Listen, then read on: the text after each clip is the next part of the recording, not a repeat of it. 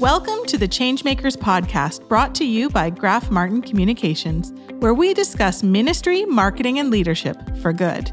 I'm your host, Ellen Graf Martin, and each episode you get to join me in conversation with some of the most interesting changemakers and groundbreakers from across Canada and beyond.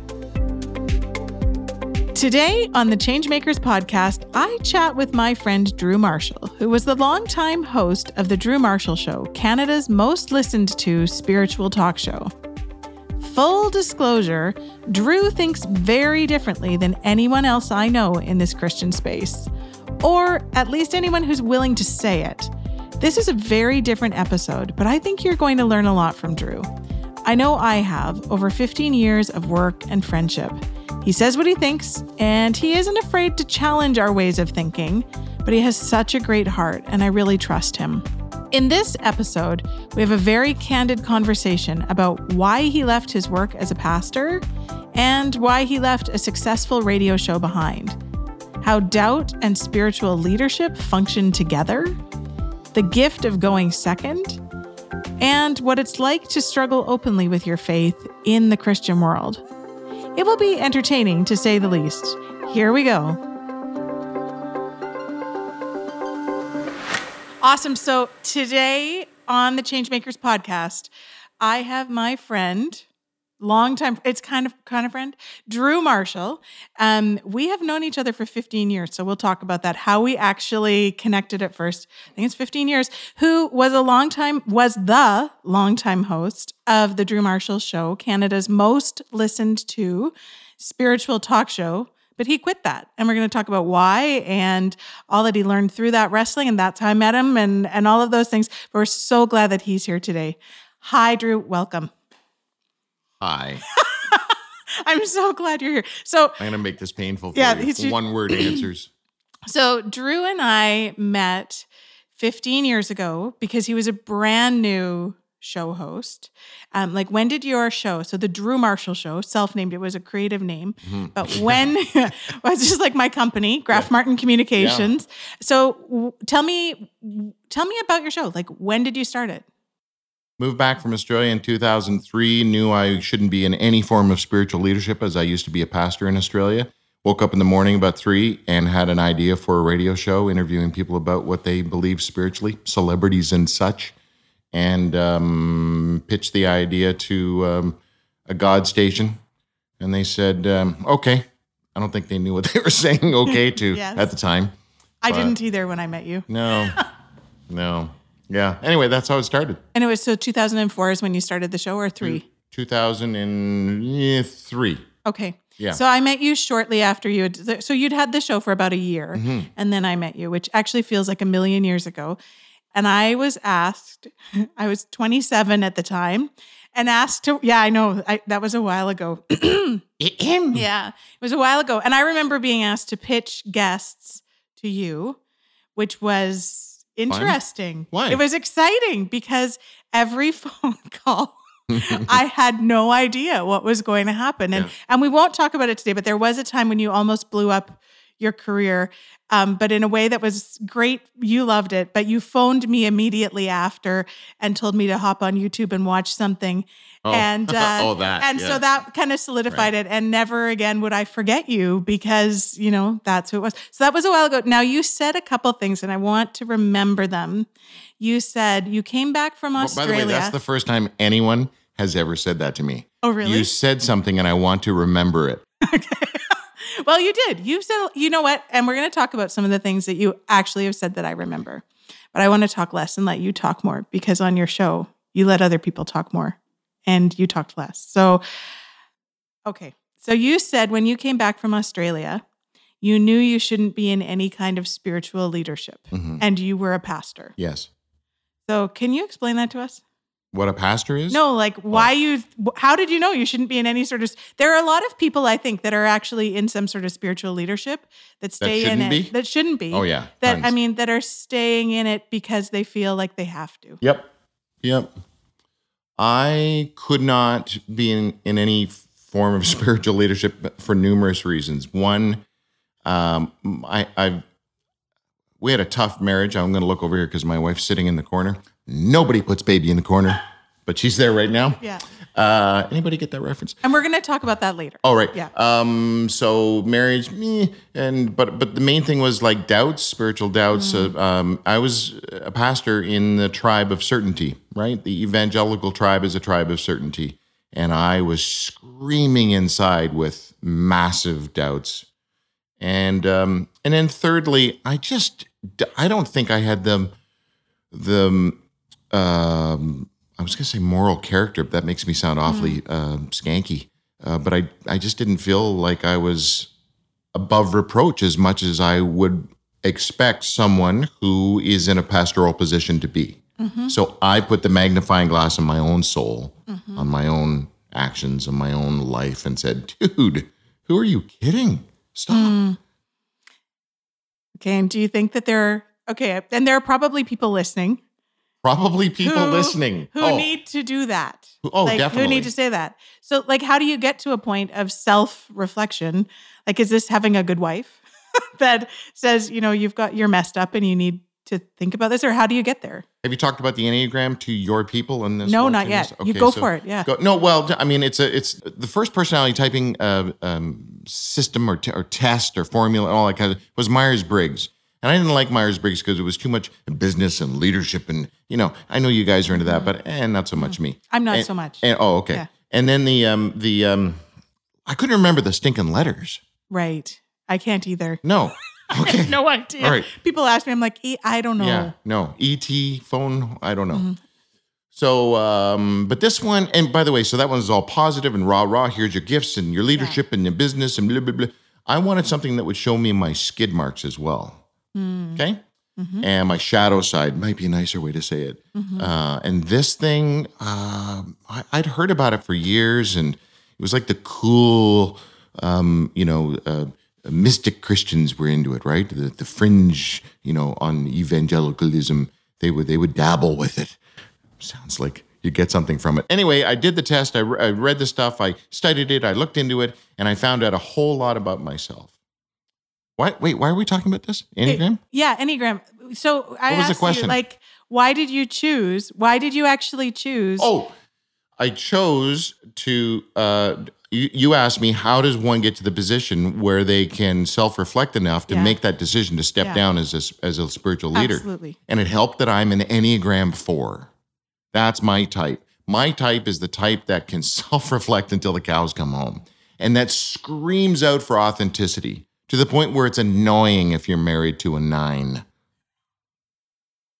No one ever called you annoying, right? No, but so I'm always about this authenticity, so much so that people then sometimes question my authenticity because I'm always talking about things on the edge and, people say, "Ooh, you're so edgy." No, I'm not edgy. I'm only edgy because I have this show within the Jesus scene. Mm-hmm. If it was a real radio show on a real radio station, I wouldn't be edgy. No, you'd be normal. Thank you. Yeah. Yes.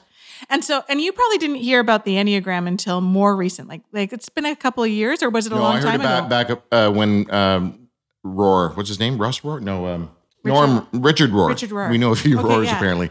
Richard Rohr was going on about a decade or so ago. Okay, so you were like an early adopter of the Enneagram. No, I just had a sniff of it back then. Okay. But I was too scared to get into it because he was like Catholic. Oh. He might not even know who Jesus really is. Oh, dear. You know what I mean? Yeah, because that was the mentality. You were so evangelical, and you are so not right now. Yeah. Is that fair to say? It's very fair to say. Okay. Yeah. So it would be really hard it's really hard for people in spiritual leadership, I think, to come out and admit the real hardcore doubts or to look in the mirror and go, man, I need to not be in spiritual leadership, because a lot of times the accommodation is tied up with the job, living in the manse, for example. Yeah. A lot of times that's your community as well. So what are you going to do? Stop pastoring the church and then sit in the pew with the same people? That's weird. Yeah. Right? And so you disqualified yourself from spiritual leadership, as you would call it. But what I would see that you did was you shifted your spiritual leadership. Because whether you would call yourself a leader or not, so I don't know that you would have ever said you're a I've leader. never used the L word. But how many The other L people? word. How many people listened to your radio show kind of throughout that? So I always feel weird saying this because I think sometimes people inflate the numbers and it also sounds a little toot toot. Yeah. And it's very non-Canadian, very un-Canadian It's to okay. do that. You can do it. Okay. Dude, there were gazillions. The entire world listened to. You had a lot of listeners. There were lots. There was apparently at any given 15-minute interval, which is how they measure some of these things, there was 100,000 plus in the GTA. And then we had listeners from 150 countries listening online. So the online traffic was getting bigger than the radio traffic. So, okay, so you're not a leader, but 200,000 people listen to what you have to say. Right, but I think they listened because I didn't come off like a leader. Yeah. And I think that's, okay, we've got a lot of things to talk about because what does a leader look like is a big question. And I think part of what you are saying is that you didn't look like what an evangelical leader looked like in your brain. Yeah, the answer man. So you couldn't lead in the way that they led.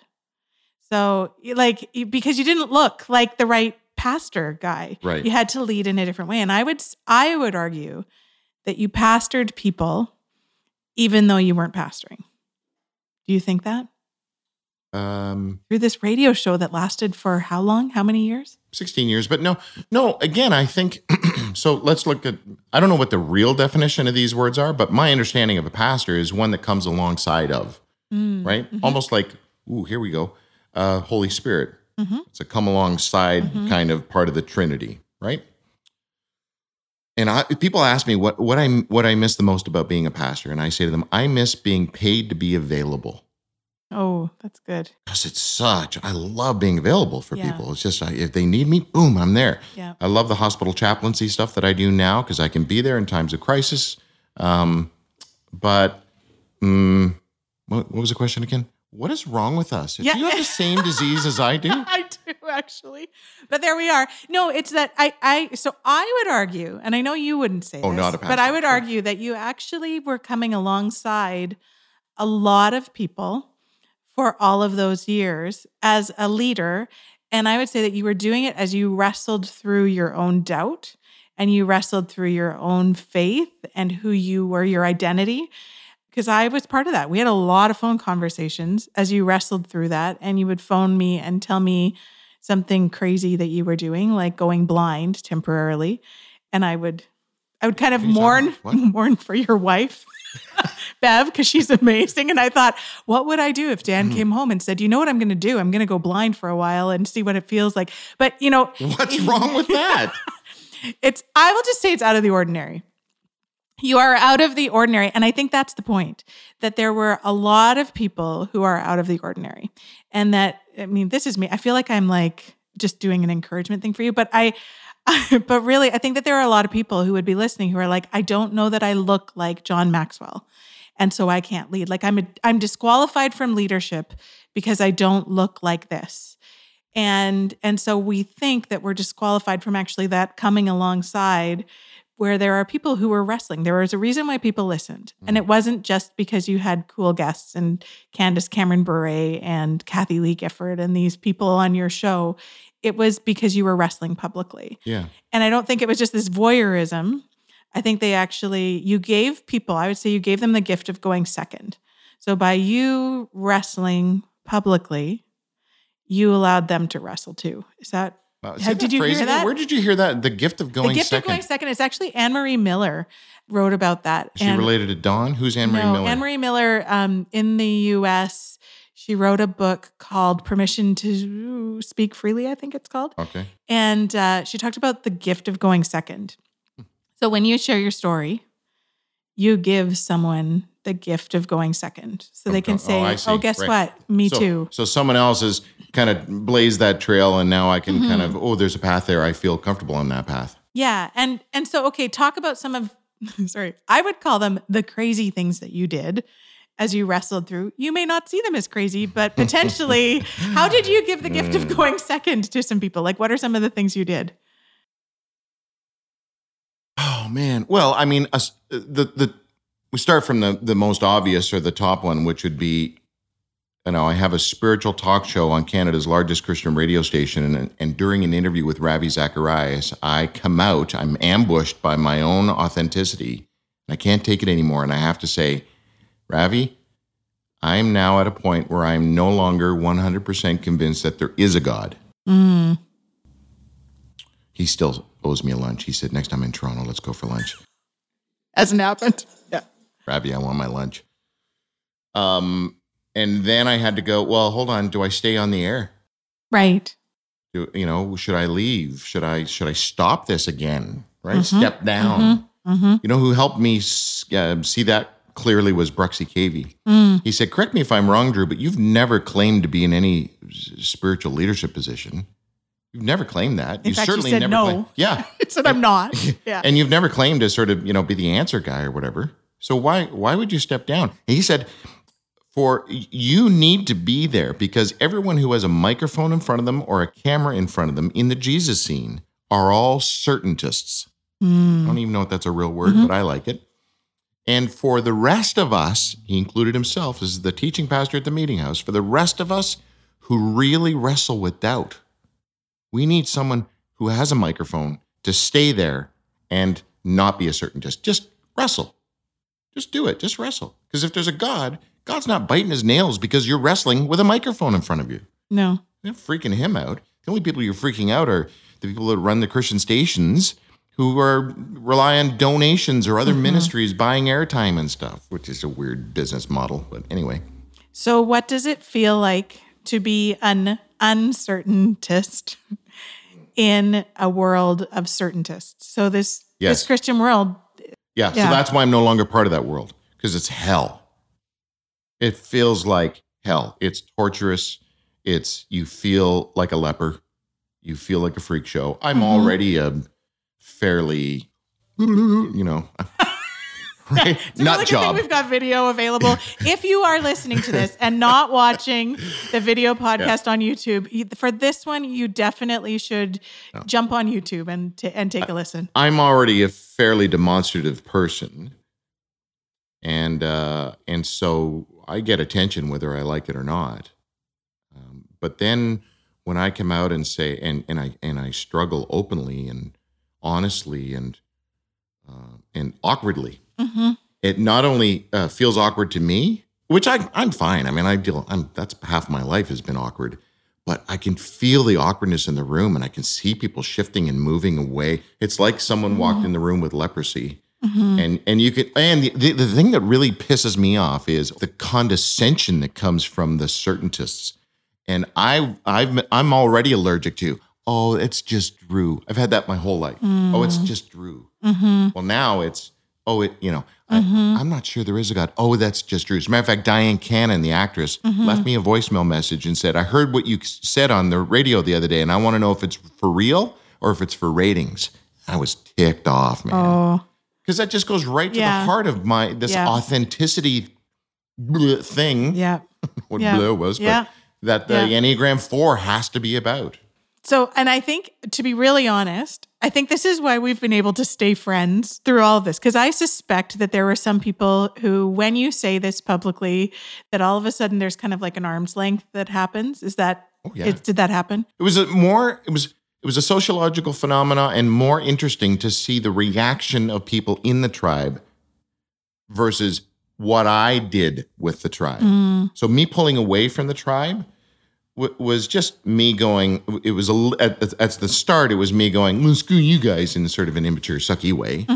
But then as I thought through it, I went, hold on. You either need to grow up and stay part of the tribe because you got to have some peeps around you. Or you need to really realize why you're pulling away from the tribe. And I finally came to that understanding that I'm freaking people out too much. And this is my journey, my story, my battle, not yours. If you feel comfortable in your little Hallmark moments, live there. Sorry, Candace, but I cannot stand Hallmark moments. I love them. Just for the record, Hallmark movies, it's that time, Really? She just got some, somebody just sent me, I think it was her assistant sent me a note or an email saying that she's now the official queen of Christmas on Hallmark or something like that. Well, okay, there you go. So because Sorry. I have a 7-year-old and we are recording this just leading up to Christmas here. So okay. yeah, we are going to be inundated. It's Dan's. He is living his best life, I tell you, when the TV is, the poor man, he just, spends a lot of time on his phone. Yeah. So, okay. We really got distracted because yes, it's an ADHD moment here. By the way, I tried that line on Huntley Street. Oh. Remember I said to the blonde chick, I can't remember her name. Kathy. I said, what is it? Kathy. She's a very nice person. Oh, I know. Oh, I've got no beef with them at all. You're friends with her, right? Yeah. Okay. We don't need to go there. No, but hold on. I said to her, don't do the distract me. I said, you know what ADD stands for, right? And she goes, no. And I go, attention deficit. Boy, your hair looks good. And she went, stop. It's a bad hair day. She totally did. Yeah. Yeah. We live in an ADHD house. So, cause I've got a kiddo with significant ADHD and then me, and then, there we are. So, okay. But going back to that, I would say that one of the reasons we've been able to stay friends through all of this, because I'm pretty firmly entrenched in so many ways in that whole evangelical world, because, we serve organizations that serve the church. I care about the church deeply. Yes. And I know you actually do too. But I know that about you. So I know that you actually do care deeply, that Jesus is represented well, and that the marginalized are served, and that the church is serving the marginalized. Like, I actually know those things about you because we've had real conversations. So when you would do these things that could look like crazy publicity stunts. Yeah. Going blind for a week, not speaking for 3 months, walking the Camino, walking two across of them. What else did I do? Blind? I hired, put an ad in the Toronto Star, looked for an atheist, an agnostic, a pagan, somebody who's no church experience. And we did we visited churches, and I got them to kind of report feedback, in on it. Which was great, actually, really insightful and enlightening for me. We did Preacher Idol. That's fun. You think you can preach? Give us 10 minutes. And then we voted you. We did the tribe. What was that one called? Like Survivor? Yeah. Soul Survivor. Yes. Where we picked a survivor, and then we had leaders of different tribes. I mean, like the big kahunas in the different religious groups, like the biggest imam, the biggest, like Arun Gandhi's grandson, just some big players, and Graham Lotz. Yep.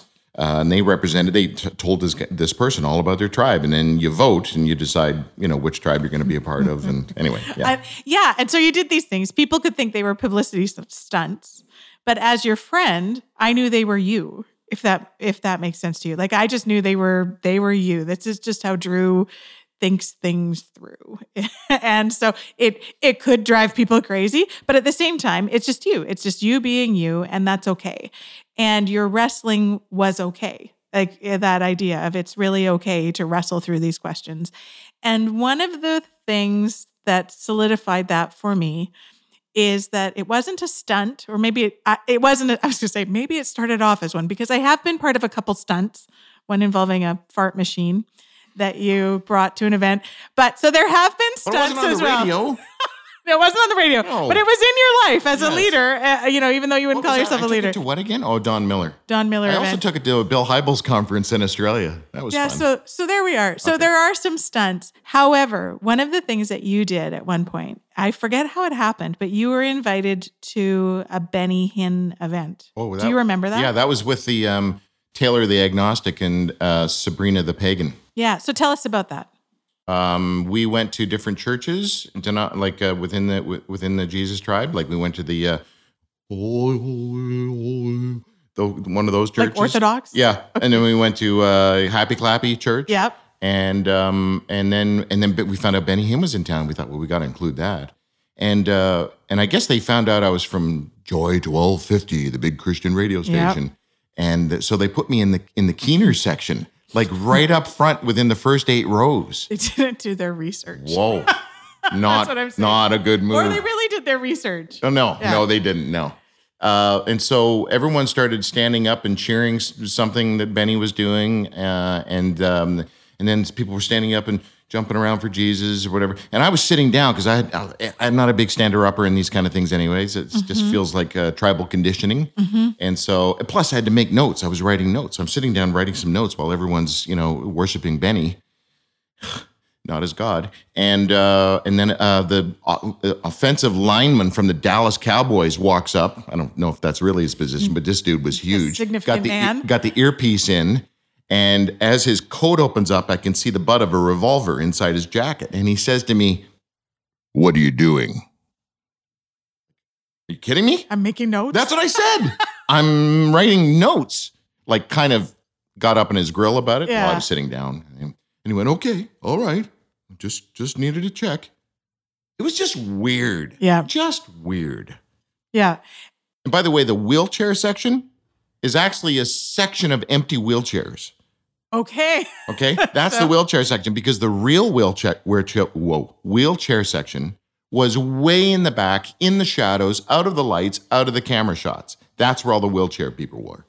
So, okay. So I know you had an interesting experience there, but I'll tell you, it's how you reflected on that experience to me over the phone that I have remembered. And I have said to other people over and over and over again. Like, I think I've quoted this so many times. Wait, so I just set that up by going, "Oh man, it sucked," or "It was weird," or in a judgy way. And I probably said something gracious. You actually did. To you. You did. At that particular point in time. Upon reflection, and now I look like a jerk. No, you don't, because you know what you said. And I have said this so many times. And actually, it has helped me be more gracious with people who are different than me in their expression of Christian faith. Was this the ass comment? No. Oh. What you said, well, maybe it was. You said something to the effect of, actually, maybe you used a different word. Maybe, but what you said essentially was, if God can use a fool like him, why, or if I could believe that God can use a fool like me, who am I to say that he can't use a fool like him? Right. And I know that sounds really also judgmental, but I have used that so many times because there are people who we just don't agree with their method. Yeah. It's the method at the end of the day. Personality. There are a lot of people, as we are in leadership, I think that genuine, faithfully following to try to figure out what Jesus has for us and who he is and what our identity is and all those things. There are people who just look so different and are choosing this so differently. And so, I mean, it could be that as you wrestled through your piece, I thought the same thing about you. Sure. Oh, yeah, totally. Just really honestly. Totally. Yeah. I mean, because I remember someone saying to me, talking about, if Jesus could use an ass, then maybe he could use me. I think it was Mel Stevens from Teen Ranch that once said that to me, and I thought, "Ooh, I like that one," because I know enough about myself to know I fit in the ass category. The donkey sense of the word. Yes. Oh, I'm sorry. Do we have to clarify that for your tender snowflake listeners?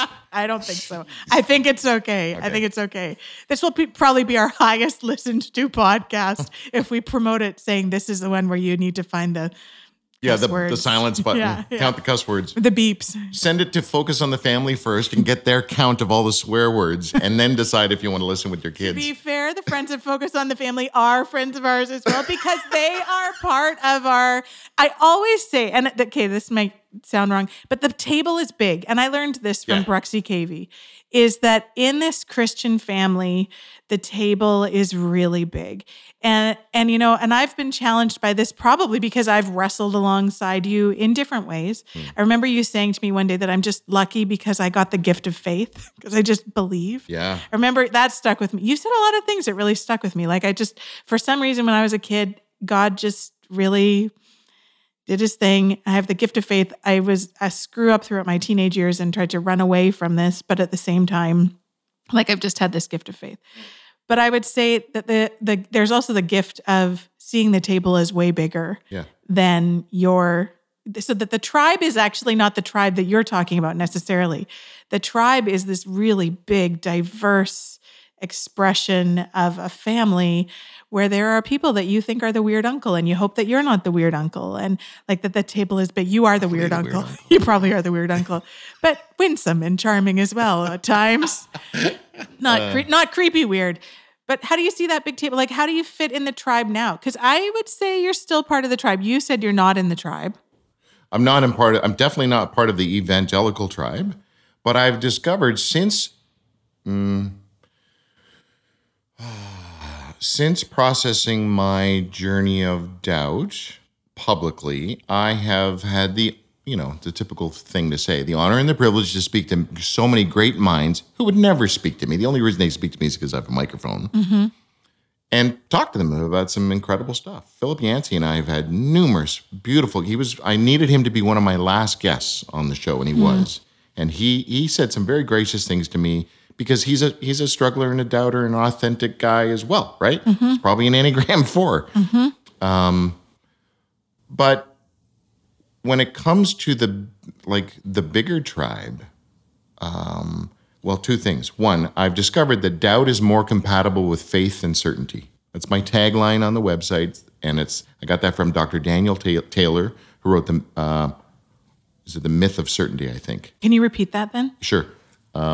Faith? Doubt is more compatible with faith than certainty. So unpack that a little. Unpack it. Such a Jesus question. Now, just unpack that a little. So, okay, tell us what you mean by that. Yeah. So, seriously, faith went from being a noun to a verb in my life because I didn't have a faith. I was figuring out how to practice my faith or exercise my faith. And then in order to do that, you have to actually go, well, what is faith? And there's the scriptures that talk about, things unseen and blah, blah, blah. But basically, we're talking about invisible stuff here. Mm-hmm. Aside from all the holy rollers who have had incredible encounters daily with the Lord Jesus Christ, even to the point where he gave them parking spots. Or people around the world who need Jesus to do miracles for them, and they do have them, Okay. Like North America is different. Yeah. I think we have different expressions, right? All I'm saying is that we're talking about invisible stuff. Yeah. And in order to believe something invisible, you have to have a faith. And in order to have faith, you have to allow its ugly redheaded stepbrother into the room, doubt. Mm-hmm. For all the gingers out there, I apologize. Yes, because we do love you also. And you are part of our family, I'm sure. So, somewhere. Okay, so we've got this big table. I would say not tribe. I would say family. So this big, weird family. And maybe that's because of the way, you were in Australia. You know that God is at work in Australia and in Canada and in different places around the world. No, I don't know that God is at work anywhere. I don't. Do you? So, yeah, where are you now? No, I don't. So, where are you now? You just use a certaintist word. Okay. You know that God is at work in Australia. No, I don't. I have to choose to believe that. I have to choose to believe that God is at work because I can... Man, I got the biggest backpack of yeah buts and what ifs that I've carried around for most of my life, and I'm trying to empty it out. I'm walking the Camino 1,000 kilometers with just a backpack on, and everything is in it. That's all you have. You started tearing out pages of part of the journey you've already been through in that guidebook. Okay, we don't need that much weight. Less weight, less weight, less weight. Same thing with the spiritual journey. Less weight, less weight, less weight. And that means the yeah buts and what ifs. And I've got to be careful with those because they can anchor me down. And next thing you know, I'm crawling. Mm-hmm. And it's exhausting. Anyway, sorry. I'm carrying off in a weird analogy there. So here's, I guess, so one of the ways that you wrestled through those yeah buts is by talking to other people who had not answers, but kind of answers. No, like but you questions. They wrestle with, the job description of an evangelical pastor is to provide the congregation answers. Right. The job description of a rabbi is to wrestle with the same questions that his congregation has. Okay, so maybe you were a rabbi instead of a pastor, do you think? Like a radio rabbi. We could call you radio. But that's what you did. So you wrestled. So how did you choose your guests? Because, some of them, they would be certaintists. Yeah. But a lot of them would be wrestlers. And you interviewed how many guests over those 16 years? Oh, heck. Do you know? 50 shows a year, 16 years, and between 4 and 8 guests a show. A lot. Yeah. A lot. Yeah. So you talked to a lot of people. Who were your favorite? Like, who did you who could you appreciate them helping you unpack that? You were talking about this, unpack your spiritual backpack of yeah buts. Who were the ones that helped you with that? Boy, I should have prepared for this interview. No, because you told me not to tell you. I know. But I get that question a lot, right? But I've stopped thinking about the show. I've stopped thinking about that part of my life. And so I really have to reflect now on. We heard Bruxy and we heard Ravi and. Yeah, but they didn't have. I mean, Bruxy's had a great impact because he's a relatable dude. He's a fat hippie who preaches. Like, when was the last time you saw one of them? Every Sunday. Right. As we go to the meeting. Oh, okay. Okay. Sorry, I didn't mean to call you fat, Bruxy. Neither did I. No. Just to be fair. There was a guy, the original Patch Adams, that the movie was based on. Yep. Dr. Hunter Patch Adams. He was good, and he wasn't even part of the tribe, but he was asking stuff about Christendom that made me go, that's some good stuff. You know what? Even when I interviewed the high priest of the Church of Satan, I still think back, and I've had him on a few times. We've had some great conversations, and just the fact. See, hold on. Here we go. How does being adjusted? Halloween just happened. Yeah. And I participated masterfully, dressed up as Jason with the goalie mask, and I had a chainsaw with no chain on it. And I started up and touched the appropriate person in the shoulder and scared the living snot out of them at my daughter's house, who had the piano in the front lawn and a skeleton and scary music and goblins and blah, blah, blah, blah. Man, I would be kicked out of the church when our kids were growing up if I did any of that stuff. So at that point, the tribe taught me things that I'm now a little ticked off about. Like, my kid couldn't read Harry Potter like the rest of the class. So what did they do? They sent my kid into the hallway to read his nice little happy baby Jesus book that baby Jesus very happy he was reading. Not Harry Potter. Instead of read the friggin' book and then let's talk about it at home. So okay, we don't want to talk necessarily about the tribe that you were raised in, because I'm gonna say maybe. But why was I talking about that? I'm Halloween. Not totally sure. But I'll tell you this, that I think that this is actually, because you and I talked a little bit, that my heart for this show is that we have young leaders listening in. And then they don't care about everything we've just said. Well, no, I think it's important because they have to actually unpack some of the stuff that their parents have gone through too, right? And so I'm very fortunate. I was raised in a very ecumenical home. I was raised evangelical Lutheran and by a mom who grew up Catholic. And I went to Pentecostal Children's Club, and then my parents ended up in a Christian Reformed church. And then, carried on. I've been Southern Baptist and Pentecostal. Now I go to the Brethren in Christ. Jesus. Absolutely. And I'm really cool with that. Again, big family, big table. Yeah. It's okay to disagree with family members. You still love them. Move along, sort of a thing. But I wasn't raised with some of those hangups because I have never seen Hell's Gates, Heaven's Flames, or Heaven's Gates, Hell's Flames, whatever it is. Never seen it. Thing, yeah. But people talk about that. Yeah. I've never seen it. I know that and here's the thing. God can use a lot of things to connect with people. So that has connected with people, but I've never seen it. And I got introduced to this evangelical world where they talked about it. I'm like, I have no idea what you're talking about, but it seems very strange. So you were saved from that. Yeah, there you go. But you know what? But every group has their thing to recover from because we're human. So how much of this is God in the wrestling and how much of it is just humans bumbling along and trying to express who he is? So as you wrestled, like, how much were you having to heal from people and how much of it was actual like doubt in God? Or heal from myself. Yeah. And both. You are people also. No. Hopefully just one person. Yes, I am. Yeah. No, I'm not. I don't know if I can answer that. I don't have enough distance past the wrestling. Well, okay, there might be a correlation. The answer might have something to do with where you're at in your bitterness level. Because I'm still, like, I wrote a post. I'm not really writing or doing, I'm writing, but I'm not doing a lot of social media. I post this thing on social media because I was just so, And it surfaced. The stuff surfaced again. How ticked off I was about the evangelical tribe, making me more scared of quote unquote evil than able to trust and rest in a loving God's plan. Right. So, but it's subsided really quick. That's good. The bitterness. Yeah. So I think I'm getting there. And hold on.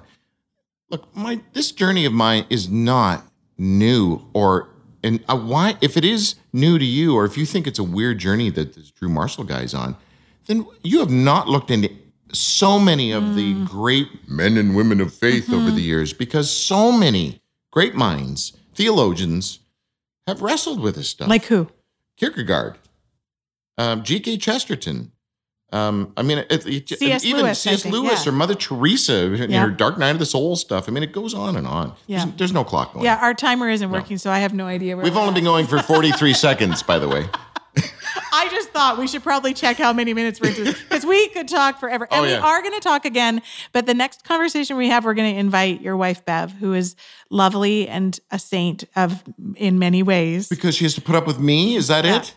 We love you. You are part of the family. You are at the table, but so is Bev. And we want to get her, I want to get her thoughts on this. So just so everyone knows, there is going to be another episode, and we're going to talk to Bev. We're going to talk about what it looks like to wrestle alongside someone who is wrestling. But all of that to say, I lost my train of thought. Why do people put spaghetti on toast? Why do they? Okay, yeah, that helps me actually. Really? So what you're healing when you're talking about doubt, it's about human expression and God. Like, it's both of the pieces that you're wrestling with, not just one. Sure. Oh, yeah. Well, that's exactly it. Well, because so many. See, this is what I've had to lean into. There have been numerous people who have said to me, you want a tangible encounter with the creator of the universe. You don't want to just live on other people's stories, whether it's scriptures or your buddy down the street. You want your own tangible encounter with this God, this Father God. We were taught this Father dynamic. So who has, you don't have a good relationship with an estranged father, so you want a tangible encounter. I don't want God's stuff. I don't want his inheritance or toys or a new car or whatever. I just want a hand on the shoulder, a look in the eye somehow. And I don't know how he's going to do that and what his ways are and all that kind of thing. But somebody will come along and they'll inevitably say to me, the way God interacts with us is through other people. Right? You've heard that. Yep. Isn't that humanism? Good question. I think, I think it's one of the ways he does this, but I don't know if it's human. I don't know. Well, I haven't wrestled through that. All the people who have not had a tangible encounter with the living God, okay? If you say to them, well, God has really interacted with you. Look at the people in your lives and what are you doing for them and what are they doing for you? And it's all about community, and God interacts through humanity. Okay? I'm doing a lot of this. I feel like Bill Clinton with the fake pointing thumb. There's a video podcast for this, so people can watch you. Okay. You are far more entertaining visually. Well, okay, then if God, really interacts through people, then how do we know that's God interacting through people? Isn't that humanism? Isn't that just being really stinking nice to the person across the table from you? I would guess that it could be humanism, but I would also say that the Holy Spirit has a role to play. That it's, if God can use an ass. Oh, right. Yes. Why can't he use you? I'm using your words, And I think, kind of coming full circle back to the beginning of all of our conversation is that, this is going to sound funny, he did use an ass like you, The reality is he did. And for 16 years, he did use you. And when I was talking to our producer and my coworker, who is amazing, Michaela, about this, I said, the word that comes to my mind when I think about Drew, I believe that you have been a leader to spiritual vagabonds. Like, you have been walking alongside them, even on the Camino, and blogging and journaling your walk on the Camino, that for a spiritual vagabond who wants an experience with Jesus and with the Father, that you have been, I think I would say you've been a pastor to them. Okay, yeah. I have to admit that, like, the theme song that we ended up using on our show for the last, I don't know how many years, was Outsiders by some band, a cool band. They have a banjo in it. And thematically, yeah, I get that. I have to just make sure I'm not pulling the false Canadian humility card and go, oh, stop, don't talk about me like that. No, I think you're right. Yeah, because if I'm going to do a show, why else would you do a show? Yeah, why would you do a radio show because unless you wanted to impact tell people everyone, who are struggling? Oh. How much does radio pay? Oh, yeah. Or you don't have to say a dollar amount, but is it enough to set you up in a... Oh, no, I'll say a dollar amount. Nothing.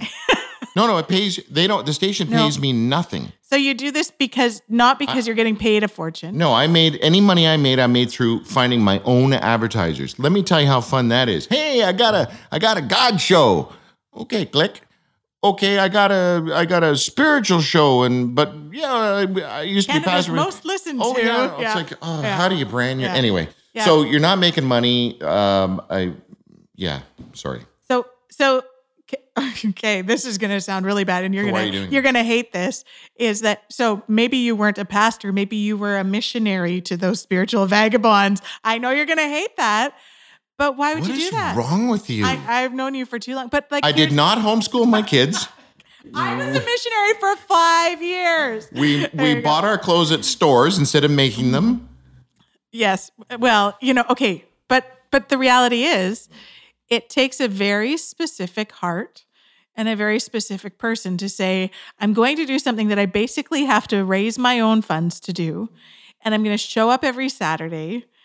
And I'm going to do this thing and wrestle and be ostracized at some level. But hold on. Again, back to my personality type. A 4 has to do that. I think I just hit the mic. A 4 has to do that. A 4 has to scream authenticity from the highest hill. If a 4 is the one that goes, the emperor has no clothes. That was a 4.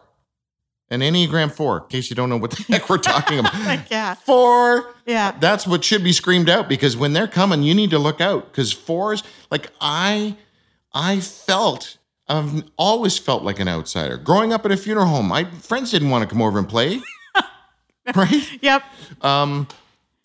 So I've always had this outsider thing, but I've always I remember when I was a kid going to the United Church, who weren't real Christians.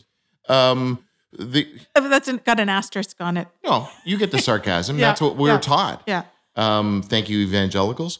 I went into the minister one day and said something like, can you tell me, like, how in the world would Noah get two of every stinking animal on one boat? That's insane.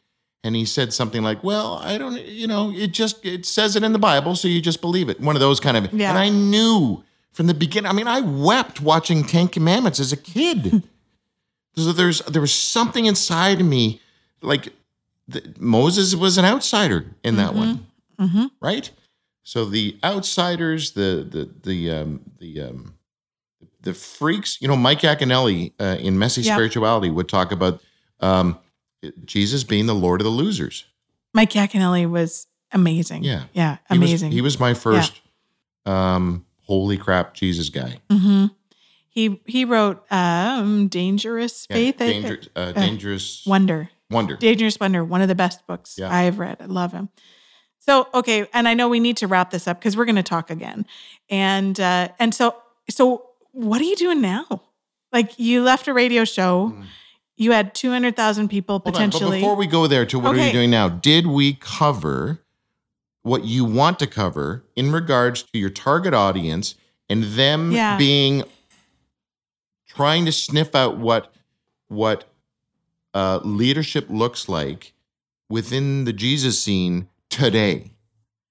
Did we cover any of that? Well, I guess here's a question. If there was something you could say, this is I am opening it wide up, scary with you. Oh, if you could say anything to... No, if there was a leader out there, so think of yourself when you were in Australia wrestling and saying, am I a legitimate member of this tribe? Where do I fit? How do I lead? Because you ended up leading, even though you wouldn't identify it that way, even in your in your brokenness. We all are broken. You were just very public about yours. To be very clear, you are not unique in your brokenness. We all are. Okay, yeah. So what would you say to them? Like, what would you say to yourself? Okay, so if anybody's in spiritual leadership right now and they're sitting there feeling stuck, maybe, their faith is dependent on their paycheck is dependent on their faith. Yep, and that's a lot of people. First of all, there needs to be a support group for them, because that is an insanely scary corner to be stuck in. Really scary basement to be stuck in. And I don't know, frig. That was a good question. I mean, you certainly have to wrestle this with somebody. So you gotta find some, and that's hard to trust. When I was pastoring in Australia, the only people I really trusted were my neighbors. They had nothing to do with the church. That was safe for me. So you can find your safe person. Find safe person. And there's got to be, I mean, obviously I'm going to scream about authenticity and honesty and integrity and that kind of stuff. If you think God is real, well, hold on. Maybe you're at that point where you're not even sure. So I was going to say, well, then ask God to reveal to you, blah, blah, blah. But if you're not even there, then, well, why wouldn't you just go away? By the way, there is a support group for clergy who want to get out of it because they realize they just shouldn't be there. And it's run by an atheist group. Oh, wow. Well, how pathetic is that? Yeah. Why can't our own tribe take care of our own tribe? Yeah. We're good at taking care of our own tribe in so many other ways. That's why we have tribal bookstores. Yeah. Well, and tribal bookstores, and you know that I love a good Christian bookstore. So whatever, man. Anyway, so to the leader who's stuck, grow a pair. It's probably the only time that will be said on this show. But it's true. It's true. Because you are modeling to your kids or other people, you're modeling. I'll just say, people inside your own home know. They know. And I'm going to stick with grow a pair, because I think there's way too many people in ministry, and the only reason they're in ministry is because they can't survive in the real world. And I mean Christian camps especially, because that's a nice fortress of protection. And you've got bubble. some experience with that. Yeah. Bev and I met at Teen Ranch, and I've been involved with numerous camps around the world. So there's so many people who are in ministry that are only in ministry because they don't have the testicular fortitude to get a real job. Again, that's probably the only time that will be said on this. But I think there's part of that is true. And I think sometimes we can think, if we have leadership skills, and if we are people, and that might just be that there are people who follow us because we're bold enough to say things, and that we follow Jesus, that means that we must be a church leader. I think that we have this idea that the model has to look like this. And we talked about that a little bit earlier. Like, we think a leader has to look like this. And we think that the model needs to look like this. But what if, and you might say this is too Christian, I don't know, or too Jesus-y, but what if God could do something unique through you that will reach, which is exactly what he did with you. What if he could have a unique expression of what it looks like to lead, so that you get to lead a different group that would never show up at the doors of a church? Exactly. And I think that people miss their calling. But I really do. I think they can miss their calling because they're just not living out who they were made to be. Is that fair to say? Sure. And as you're talking, though, I realize there's a bit of vomit creeping up in the back of my throat, because the word leadership is a good word, but it's tainted in the evangelical scene because there's so much bad math. You described it earlier. If you are verbose, or decent communicator, and you're bold, and you've got a little dynamic thing happening, and you're a Christian, maybe you should get into ministry. Maybe you should become a pastor. Maybe you should go to Bible college. The best advice I ever had about Bible college was, don't. Do everything you can not to go.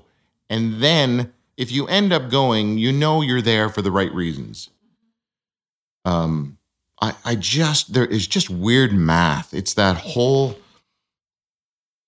you're not in it for the right reason. You're in it because your ego got stroked. Because it's the same thing in sales. Ellen, over the years, how many people have come up to phone call? Hey, I want you to come to a meeting. Oh, what's it about? Well, I can't tell you. You just got to show up and just show up. And you go like, really? Yeah. I know it's multi-level marketing. Yeah. I know you think I'm dynamic. I'm not coming to your stinking meeting. I don't care about water that much. Yeah. Oh, you'd be really good at this. Well, what do you mean? Oh, you could make me money because of your gap. Yeah. Apply that same math to the Jesus scene. You could help us with our building campaign. Yeah. And you know what? I think this is math that we all know exists, but a lot of people don't want to admit because it could actually make everything fall apart. I think that actually does happen. So you are a very different kind of leader, whether you would call yourself a leader or not, because people follow and they follow along with, but I think what you do is that they follow along with you instead of following behind you. Because I got nothing to, what do I know? Like even writing this book that I'm doing now, people, I've had 3 publishing companies call me and say, hey, we're interested in this book. I said, well, how are you interested in? I don't even know what I'm going to be writing about. That's true. Ridiculous. Yeah. They're interested in you. They're interested in you. No, but what I'm saying is, everybody seems to have an answer for everything, and then they write about it. What's happening in my world right now was the question you asked just a minute ago. Yeah. This morning I got up, not early. Don't paint that romantic visual.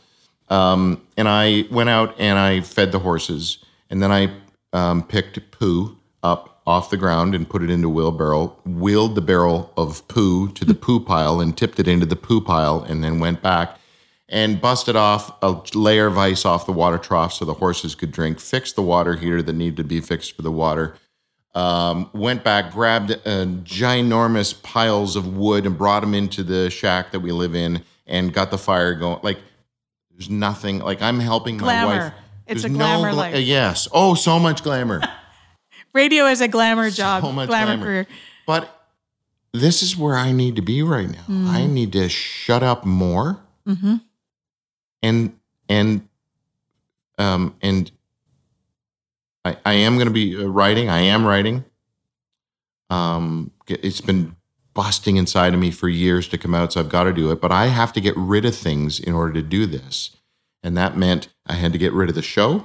I had to get rid of my phone. So I've gone from techno guy, everything. I'm looking at your tech guy over there going, ooh, I'm jonesing all this equipment over there. It's good. And I'm like, I don't have a thing. I have no cell phone. Mm-hmm. I started just no texting, no phone calls. And then I still had the little iPhone I could use on Wi-Fi for different things. And I went, well, that's kind of defeating the purpose. Mm. So then I put that in the drawer. So now there's none of that. That's why you don't want Hallmark movies on, because you have nothing to distract you. No, I don't want Hallmark movies on. There's no TV. There's no radio. I was a news junkie forever. There's no news. And then next week, I'm getting rid of the vehicle. So no vehicle. It's poo 24/7. And I'm also helping my wife with the cafe whenever she needs me. Okay. So we're going to talk more about this in another episode. So really, we're finishing on poo? We're going to, the advice I got when we started this podcast was don't be afraid to be different. And Drew, you just did it for us. So I'm grateful. I'm so grateful that you are here today. It's good conversation. We're going to actually get together with our spouses with Indian food tonight and probably really talk about all this stuff. It'll be really good. But I just we'll find out where people can connect with you, because it sounds like you're disconnected now. So don't bother trying to connect with Drew at this moment. So in the show notes, there will be absolutely nothing about how you can connect with Drew. There's no website. There's no email. But one of the things that I heard you say is that we actually need to be supporting people who are wrestling through this. And so I want to look the atheists doing it? Yeah. Yes. And so I want to, as part of the show notes, be looking for somewhere, I don't know where, that we can wrestle through this together. And so I actually don't know the answer for that, but I hear that. And I actually really agree with you on that it should be a safe place for people to wrestle with things. So I'm not a believer. I'm a hoper. I hope there's a God. I don't believe there's a God. I hope there's a God. I would like to end on that.